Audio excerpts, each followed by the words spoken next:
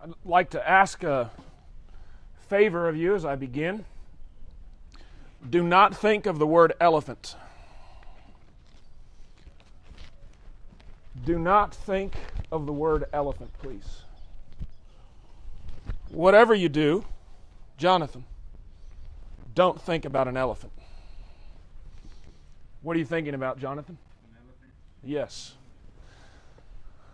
I just asked one thing. That was all. Scripture says, be afraid. Don't be afraid.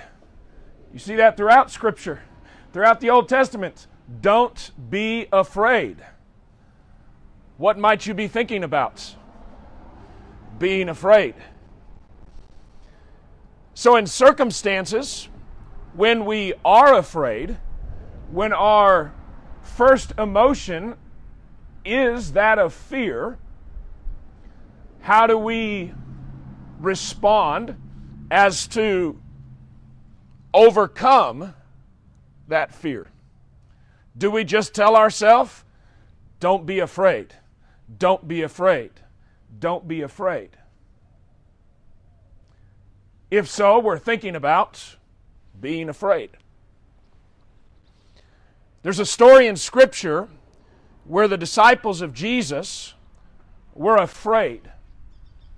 And Jesus addresses their fear with a statement that allows us to understand why we might respond to certain circumstances or situations with fear first, and then what we can do to overcome it, rather than just perhaps wallowing in our fear. Turn with me to Mark. You know, it just occurred to me, in old baseball stadiums, there would be certain seats that you would be able to purchase, and they would be called partial view seats. Bob, you've been ripped off this morning. You have a partial view seat. This post here is between me and you, but I hope you can see through it. In Mark chapter 4, we're going to read a story that we've heard before. Jesus had been teaching parables all day. Evening came, and he said to his disciples, let's go over to the other side. Now, a short statement, let's go over to the other side. But that statement in and of itself would have caused at least a bit of apprehension within the disciples. Because on the other side of the lake was an area where probably they'd never been before. And they knew that the other side of the lake was famous, or infamous, you might say, for people who were not keeping the customs and the traditions of the Jewish law appropriately. Do you remember what they find when they actually land on the other side of the lake? They find a demon-possessed man and his buddy. And then when Jesus heals that man, he casts the demon into what? A herd of pigs. Case in point. Were they following kosher laws on the other side of the lake? Absolutely not. If they were herding pigs, you weren't allowed to eat the bacon and you weren't allowed to farm the bacon. And so heading to the other side of the lake would have caused a bit of apprehension from the very first amongst the disciples. So that's commonly a bit of a detail that we miss in the first part of this story. You know what's going to happen next, right? Let's go to the other side of the lake. But as the disciples get in the boat, they don't know what's going to happen next. Perhaps they're looking forward to getting in the boat. You'd been in the boat before. You knew the situation. You knew what to do in a boat if you were James, John, Peter, Andrew. This was standard procedure for you. Maybe if you were Matthew, you hadn't been in a boat. Maybe there were others who weren't that familiar with what to do on a boat, but by and large, it wasn't something that you were just scared to do. But you did know in the Sea of Galilee that storms could pick up quickly. The Sea of Galilee itself sits low, and the mountains around it rise. So if you have a low basin and you have high mountains around you, what can happen? Well, you've got airflow, and so you've got the ability of this interaction of cold air and warm air to be able to very quickly have little thunderstorms. And that was often what happened on the Sea of Galilee. And it says in verse 36, leaving the crowd behind, they took him along just as he was in the boat. There were also other boats with him. Verse 37, a furious squall came up, and the waves broke over the boat so that it was nearly swamped. Jesus was in the stern, sleeping on a cushion. The disciples said to him, Teacher, don't you care if we drown? There's a lot that we could talk about from this particular interaction. But what we want to talk about this morning is the fear that engulfed the disciples during this storm. What is your current storm, and what are you afraid of? Not just like, are you afraid of heights? But what are you fearful of right now? Does it have to do with economic uncertainty? Does it have to do with losing a loved one that's very close to you? Does it have to do with the uncertainty of the pandemic? Are you afraid of what's going to happen when your kids go back to school? Or even worse, if they don't go back to school? What are you afraid of?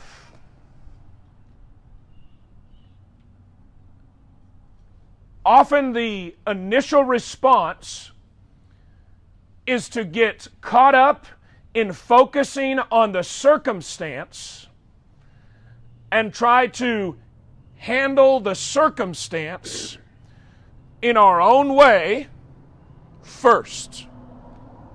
Because we've seen it, we know what is best, and so our focus is on the circumstance and on what we can do to address the circumstance. This may happen in a moment sometimes. And you see in this story and in the narrative of Mark, it just happens like this, right? It probably didn't really just happen like that. And it probably doesn't happen just that quick in our life. It may be a slow process. But in the moment, we focus on the circumstance, and then the initial response is, let me take care of this in my way, and we get swept up, literally, in being focused on the circumstance. Now, the response of the disciples is what I believe the Holy Spirit, through Mark, wants us to learn from this story. Teacher, they say, don't you care if we drown? The fear of the moment has caused the disciples to question the love of the Master. Oftentimes, the fear of the moment causes us to question the love of the Master. Jesus loved them when he first met them. Jesus loved them while he was speaking on the hillside that day, and he loved them in the storm. And in fact, you might even be able to say he loved them enough to allow the storm to rage. Our challenge is that we often allow the circumstance to get in the way or to cause us to question the love of the Master. And that's a fairly natural response to fear.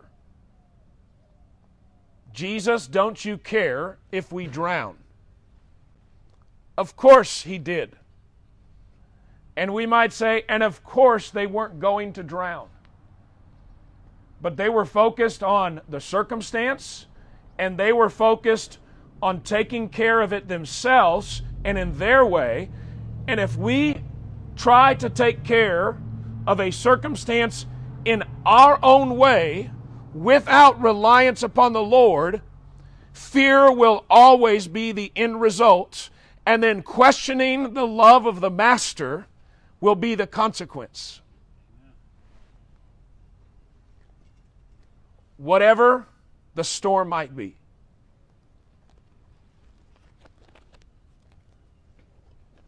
And we have to be fair to the disciples, right? They'd never seen Jesus calm a storm before. This was something that had never happened to them before.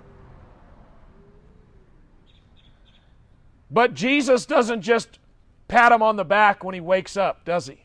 And just say, it'll all be all right. What does Jesus say? He got up, rebuked the wind, and said to the waves, "Peace, be still." The same words that Mark and Luke used to record Jesus and his interaction with the demon-possessed man are the same words that are used here. He rebuked the wind and the waves. He said, "Peace, be still." Jesus immediately calms the storm. We can't overlook the significance of Jesus calming waters. A sea that was unsettled had always been used in Hebrew culture to describe the most fearful of situations. Anything that was bad in prophecy in Isaiah or Daniel, anything that was evil, anything that was opposing the forces of good would always come out of the sea. Because the sea was the thing that couldn't be controlled. The sea was the one thing that men had no power over. But when Jesus woke up from his rest, he calmed the sea. Why? Because before the sea was in existence, Jesus was. Jesus was the creative power that have made the sea, and therefore he could speak to the sea and calm the waters. The wind died down, and it was completely calm. He said to his disciples, "Why are you so afraid?" Or in other words, don't think of the word elephant. Why are you so afraid?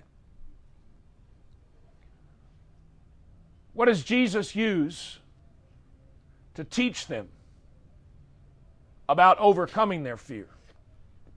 He says, "Where is your faith?" That's the question we have to answer. Where is our faith? It's almost as if faith was something they had dropped and they needed to pick up. Where were they hiding it? He wasn't waking up and then going to zap them with faith. He was saying, you had at your disposal what you needed to not be afraid in this situation. That's what he's saying. You had what you needed not to calm the storm, but to be at peace in the storm. He's not saying that they had the power to make the wind stop blowing. He's not saying that they had the power to save the boat from sinking. He's saying they had what they needed in that moment to not panic. First of all, when faced with fear, don't panic. Step back. Faith. What had these men seen up to this point in Mark that was at their disposal to allow them to be at peace in the middle of that storm? You can go back and just read the first 3 chapters of Mark.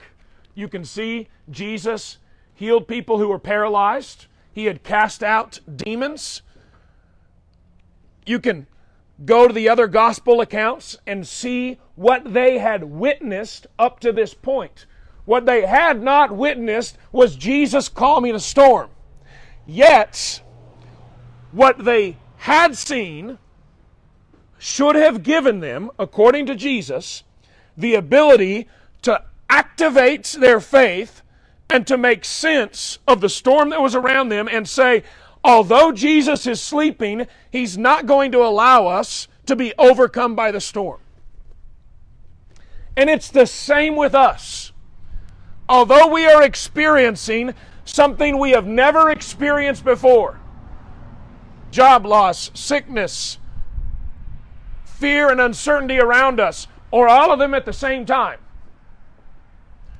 we have witnessed things that ought to allow us to say, He can make me be at peace in the storm, even while the storm rages on around me. Peace, be still. And the winds obeyed Him. Don't panic. Don't focus on the wind and the waves and then try and do it on your own power. And then ask yourself, what have I seen and what do I know to be true? So that I can activate the faith in Jesus to be at peace in the situation. And look at what we've seen, brothers and sisters. What have we seen that gives us a tremendous advantage in this century? We've seen His promises fulfilled from beginning to end. In fact, He's given us the end. We've got that crazy book at the end of the Bible that lets us know what? We win. It doesn't matter. We win.